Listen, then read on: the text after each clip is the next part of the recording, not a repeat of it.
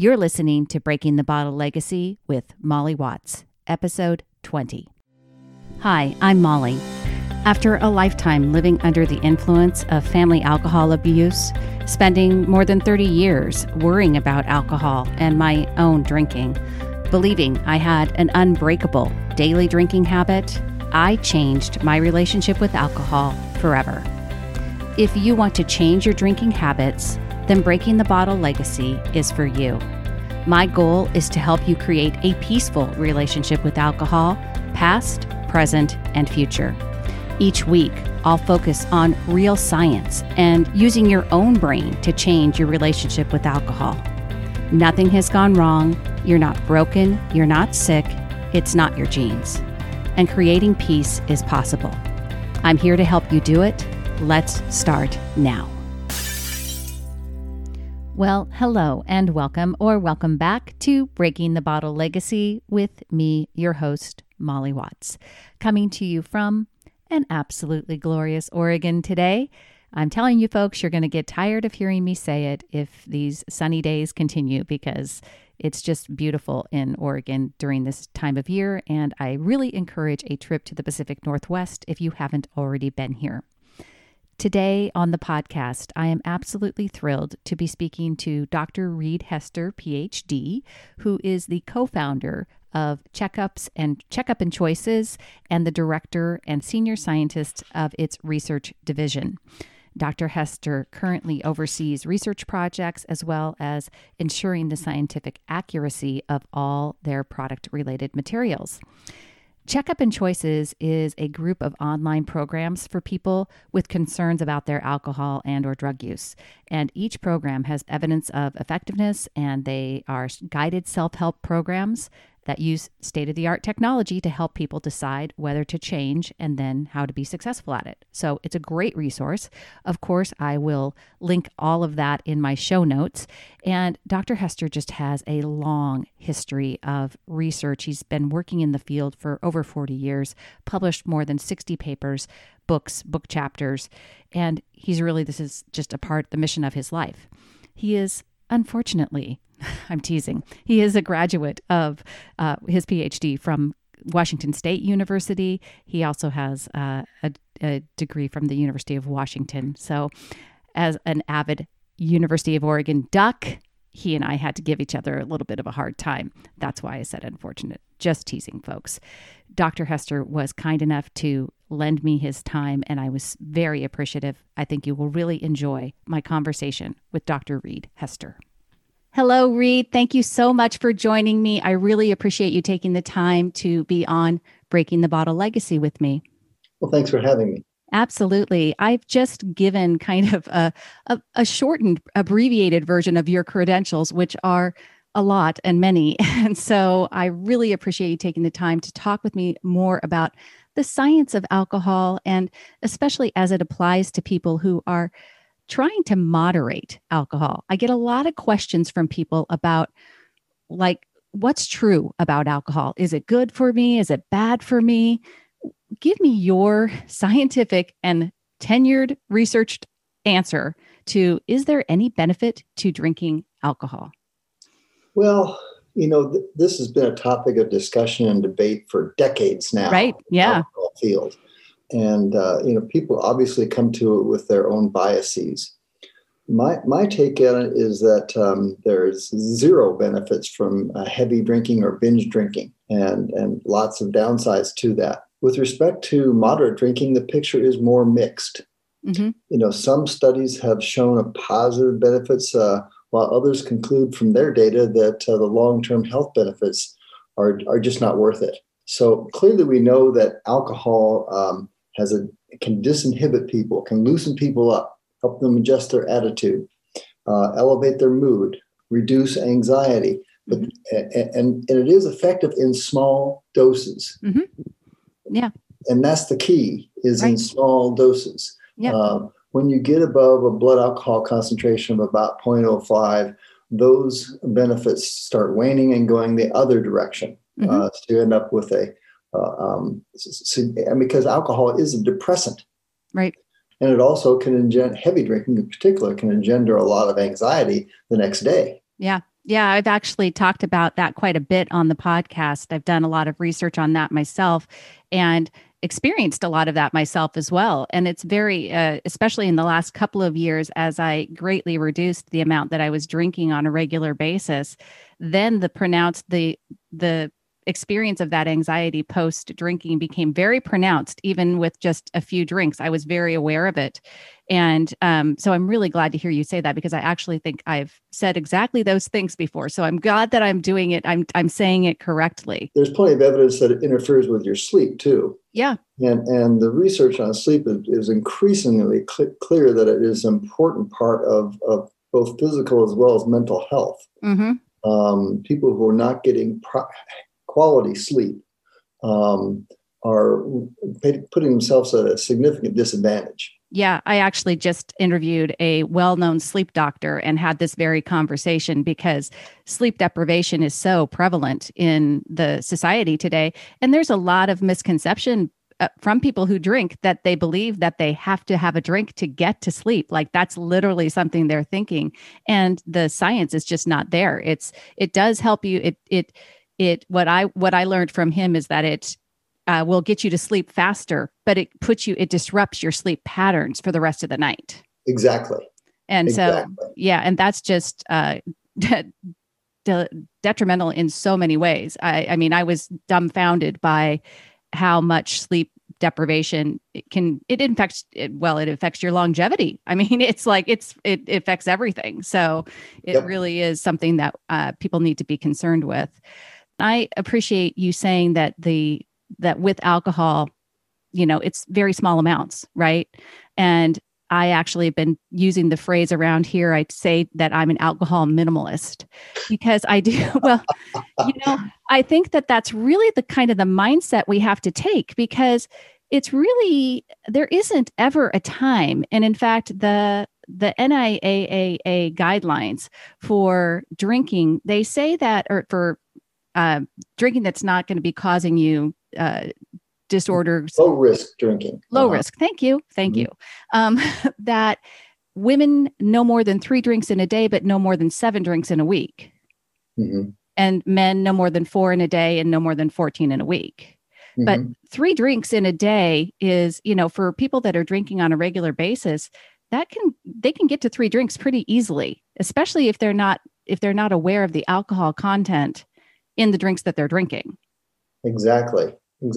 A Long Island iced tea has 4 standard drinks in it by most recipes. Right. Yeah. That's exactly. And that's not, a lot of people are thinking I'm only having 1 drink, but they're not. They're having 4 from the get-go. There was a great cartoon. I don't know if you remember Hagar, the old cartoon, Viking. And I can't find the cartoon anymore, but he had huge hands, and he'd tell the bartender, let me have a whiskey, and just have Sven pour 2 fingers, and he brings across this tumbler with 2 huge fingers, and the tumbler filled with whiskey. Yeah, kind of the same theory, right? Right. So now, the event, that's where the advantage of beer and wine come in that beer is typically in 12-ounce cans or bottles. Right. Typically is about 5% alcohol, although the craft brewery can go up substantially from there. We actually have a list on our website of that you can search by alcohol content. Wow. And it'll tell you, what the various levels of alcohol and that's required on alcohol on wine and liquor, but not on beer. Mm-hmm. Mm-hmm. Yeah. And that's a really interesting thing that you brought up, because I actually have talked about that too, because I'm an IPA drinker by choice. So, and IPAs can range anywhere from 7% on up to 10%, 11%, which really is, so a 12-ounce can of beer is no longer doesn't count as a standard drink. You have to pay attention to that. And I don't want to make it, and let's talk about that a little bit, because I say to people, I have created a peaceful relationship with alcohol, and we talk about having a healthy relationship, or what healthy drinking looks like. Mm-hmm. We don't want to drive people crazy with all these rules and, paying attention, but that's where I think the whole mindset of being minimalist or really understanding that you're just not going to be drinking that much if you want to include alcohol into your life in a healthy way. Correct. Absolutely. Yeah. It's just, a healthy relationship involves not only drinking moderately, but not in response to negative emotions, right? Anxiety, depression, worry, because as a alcohol is potent at briefly helping those, so it rewards your drinking, but it also tends to then affect your judgment, so that as you drink more, you're less able to say, I should really cut this out because it's not doing me any good. Right. People remember the initial positive benefits. Yeah. So small doses, that are not taken in response to negative emotions is probably the healthiest sort of relationship you can have with alcohol. Yeah, absolutely. And I talk about that a lot too, is just the not buffering away or numbing away your emotions, because so many people get wrapped up into that, especially what started as a habit of just kind of taking the edge off every day, right? That kind of thing. Then it quickly evolved into drinking more and more, especially when I was having a negative emotion day. And so it's just really the only way to have any type of healthy, if you can call it healthy, because it's, of course, I say it, I know you would agree, the healthiest amount of alcohol for anybody is probably 0, period. I mean, there's just really no two ways about that. But if you're going to include alcohol in your life, you want to do it in the healthiest way possible. I want to talk to you a little bit about the disease model for alcoholism. Oh, goodness. Oh, if you all could see him, he's covering his face and shaking his head because, yeah, I know. Right. So I really do want to hear your perspective on it, because I know I have my own opinions on it. I didn't go into it in great detail with you, but my mother battled alcoholism for her whole life, and she ended up succumbing to that, but not until after her 80th birthday. So she was really hardcore. Tell me about your take on the disease model of alcoholism. Well, my longtime co-author and colleague, Bill Miller, and I wrote a book chapter that was an introduction to a handbook of alcoholism treatment approaches that we first published back in the 90s. And then I think the last edition was in 2003. And in each of those, we started off with a chapter that talked about the various models that describe the phenomenon of alcohol misuse and heavy drinking and dependence. Excuse me. First, let me step back and say that the term alcoholism hasn't been in use in the medical field for decades now. Right. And we've even gotten away from the notion of abuse versus dependence, because there's a very large gray area in between the two of those. It's now considered alcohol use disorder, right? Which is much less stigmatizing. To get back to the models. How you think about the phenomenon of alcohol misuse really has a big impact on what you do about it. If you consider it a disease, then you're looking for medications to treat it. Right. If it's a moral failing, then you're looking to the clergy to help you with it. If it's a psychosocial phenomenon that has biological components as well as genetic components, then you need to take a much broader perspective, what they call biopsychosocial. Big word, but it has a biological component, it has a psychological component, and it has a social component. And that's really the model which is most inclusive and best describes how we can productively think about alcohol misuse. Yeah, I love that. You mentioned in that description, and I'm glad you did, because we're going there, genetics as being a component. So give me your impression or your decisions or your research on the alcoholic gene. Is there such a thing? And if so, okay, good, perfect. The short answer is no. Good. I'm so glad we forward for decades. I'm so glad. Again, we align on that. So, I've always come down on it and said, well, if there is something if you're genetically predisposed, it does not mean you're predestined and predetermined with alcohol. And absolutely. Absolutely. Nurture and Your genes are society. not your destiny. Yeah, exactly. And I truly believe, and I believe this about my mother too, and her father was an alcoholic. And so, somebody could make an argument, right, that there was some sort of genetic link between all of us. But what I think about for a lot of people that develop alcohol use disorder, or people that develop a physical dependence on it, which my mother was definitively physically dependent on alcohol. But she didn't start out that way. And she started out by same thing, drinking, and then drinking to numb emotions, drinking as a solution to get away from whatever she was feeling. And so I really believe that people have to focus on the why that they're drinking in the first place. Tackle the thoughts that they're having that are creating whatever feelings they're feeling that they're trying to get away from when they drink. Give me your thoughts on that. Yeah, I mean, in evidence-based protocols for helping people change their drinking, one aspect of that is to identify triggers to drinking or over drinking. And one aspect of those triggers are negative emotional states, hunger, anger, depression, anxiety, you name it. Right. So where was I going with that? That's okay. We were talking about I was saying that I think that people, the whys behind people why they start to drink in the first place is what they need to tackle as opposed to. Yeah. And really the triggers get to that because, people who have a long-standing habit of drinking too much, drinking heavily, they have an idea that, Friday, 5:00, if their cousin comes over, if they're upset with their spouse, they have an idea of what their triggers are. And what we try to do is to help them identify those triggers and then help them to consider the ways to deal with those triggers without drinking or without over drinking.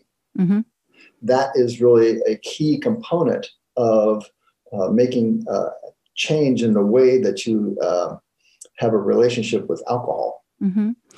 So is a trigger and an urge the same thing? Triggers can produce urges and cravings. Right. Okay. You look at the clock and say, gosh, it's 4:45. And you know that at come around 5:00, that's when you typically have your first drink. So noticing the time there is going, that's a trigger. And that can trigger an urge or in a more extreme sense, a craving. The cool things about urges and cravings is that they can't hurt you. Right. They can make you uncomfortable, but they can't hurt you.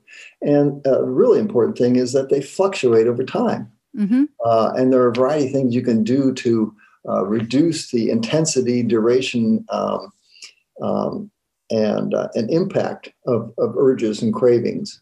Yeah, that's kind of what I talk about, allowing urges and not trying to resist and fight against them, not trying to ignore them, distract yourself. I mean, these are strategies that you can employ, but once you really begin to understand that an urge cannot, they can't hurt you. They can't, it's a feeling. And if you really just allow it and you witness it, and one of the great things about the human brain is our ability to step outside ourselves and look at what we're doing, observe our own behavior.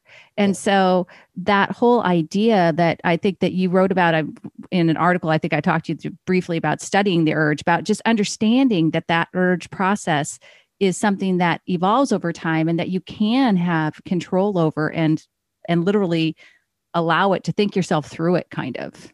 Yeah, we have. I've written a blog post about that on our website, checkupandchoices.com. Yep. And what you're describing there is a very helpful and appropriate strategy, but it's also a more advanced strategy. Yeah. For people who have much stronger urges and cravings, it's better for them to start off with the simpler ones, simpler strategies of distracting themselves, of delaying, deferring for 5 minutes or 10 minutes, of doing something more productive, more engaging than sitting around thinking about your desire to have a drink. Right. And coming back to that, then say, well, how is that now? It was a 6, now it's maybe a 3. Yeah. Or it was an 8, now it's a 5. Yeah. And then engaging in other strategies.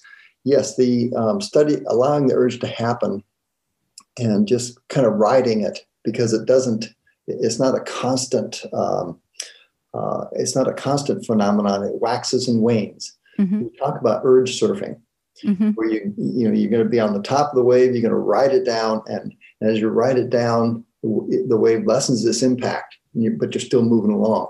Mm-hmm. So it comes in waves. If you're just sitting out there on your surfboard, the waves, the swells rise and fall, rise and fall. So I appreciate this is just a great conversation. I could keep talking to you all day about all this stuff.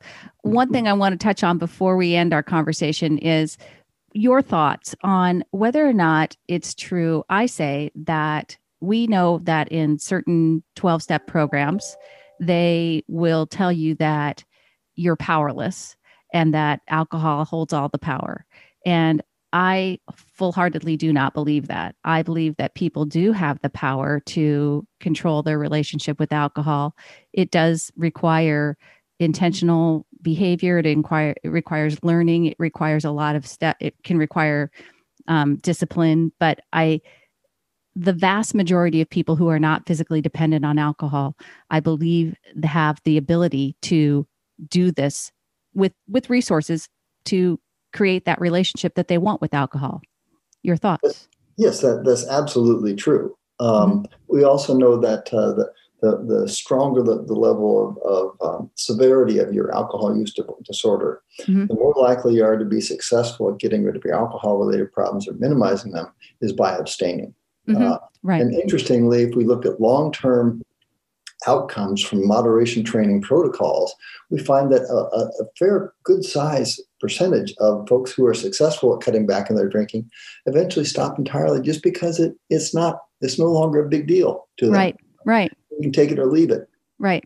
And that's what I've always said I wanted is that's what I wanted to create for myself. That's what I have done is I wanted to never have to worry about alcohol anymore. I didn't want to think about it. I wanted it to be a non-issue.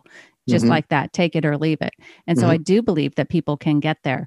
One of the great resources, and we will link this, of course, in the show notes, is Checkups and Choices. And that's .com. Yeah, yes, I know. Checkupsandchoices.com. We will definitely link that in the show notes. Tell me a little bit about the program and the association with moderation management. I was on the board of directors for moderation management for many years until, 10 or 15 years ago, when it just, I had too many other things going on. And it's always been an organization that has struggled because people get it. People, can learn the skills to moderate and cut back, and then they leave. And so they have always been kind of a struggling organization. And we have supported them with when they send referrals to us from them.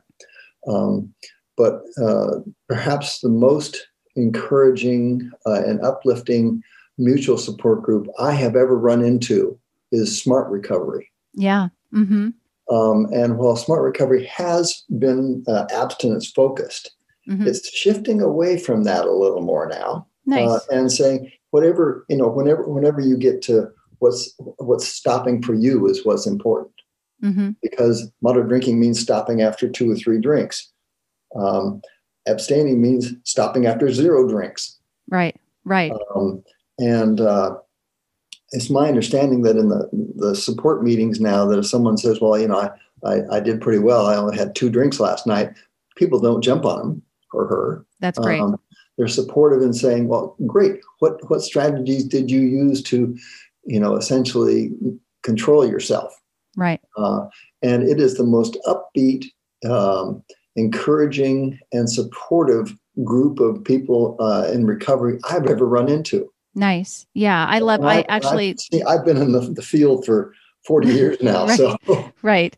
I appreciate that because I actually Smart was a part of the information that I gathered while I was taking, and developing what I was doing, and agree with you in terms of, especially because they employ a lot of cognitive behavioral therapy in terms of their steps for recovery, and they do put the power into your own hands as opposed to some other, system or deity or whatever else that might be out there.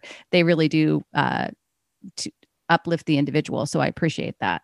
Absolutely. And they're using empirically supported protocols that are adapted for use in mutual support groups. Right. And we actually collaborated with them when we developed our Checkup and Choices protocol for abstaining. Mm-hmm. And I've known Tom Horvath for decades now, and he was one of the original. He and a few others, Joe Gerstein and Hank Robb, some of the original developers, and they're all very empirically oriented cognitive behavior therapists and psychiatrists. The one thing that I want to talk, and like I said, we will wrap up, I promise. Mm-hmm. The thing that I struggle with smart recovery is the word recovery, because mm-hmm. I think there's a lot of people that, like myself included, who I would have never wanted to say that I was in recovery, needed recovery, anything like that. In fact, anybody from the outside would have never known that I had a quote, that I was drinking as much as I was, or that I was racked with anxiety about it because of my alcoholic upbringing, right? I sat around worrying and Googling and looking all the time, like, is this, am I meeting the qualifications for alcohol use disorder? Mm-hmm. And I never allowed myself, but still, I would have never. My mother was an alcoholic, so I had a very clear picture of what that looked like to me. And so I would have never sought recovery. And that's one of the things that I am wanting to make sure that people hear and understand, especially for like SMART, which is a fantastic program. People, you don't have to be at rock bottom, and you don't have to be, struggling mightily. There is room for improvement for many of us in our relationship with alcohol. And many people are drinking more than they probably should be, much more than those guidelines, those low risk guidelines that we talked about. And these support groups, whether it's SMART, moderation management, wherever it may be, can help you improve that relationship with alcohol. Yeah. And let me just say that it's really unfortunate that recovery is a legacy of the old disease model of right. alcoholism. If you're an alcoholic, you need to get into recovery. Right. That's most unfortunate because it can prevent people from, even looking at it or considering it. And, I always like to encourage people to think about drinking and alcohol problems as on a continuum. Mm-hmm. You can drink a little, you can drink a lot, you can have few alcohol problems, you can have a ton of alcohol problems. Mm-hmm. You can have minimal health consequences that can kill you. So it's not like pregnancy. Right. It's like hypertension. Right. And just because you're taking a medication to control your hypertension and losing weight so that it's under control doesn't mean that you're in recovery, but you're dealing with life as it comes to you. Yeah, no, I agree. And I think I've talked to, Dr. David Nutt of UK expert. I know you know him. The notion of just knowing, just like your blood pressure, just like your these basic health things, you should also know how much you're drinking. I mean, it's kind of that way. You should keep it in a mindful way to be as healthy about it as possible.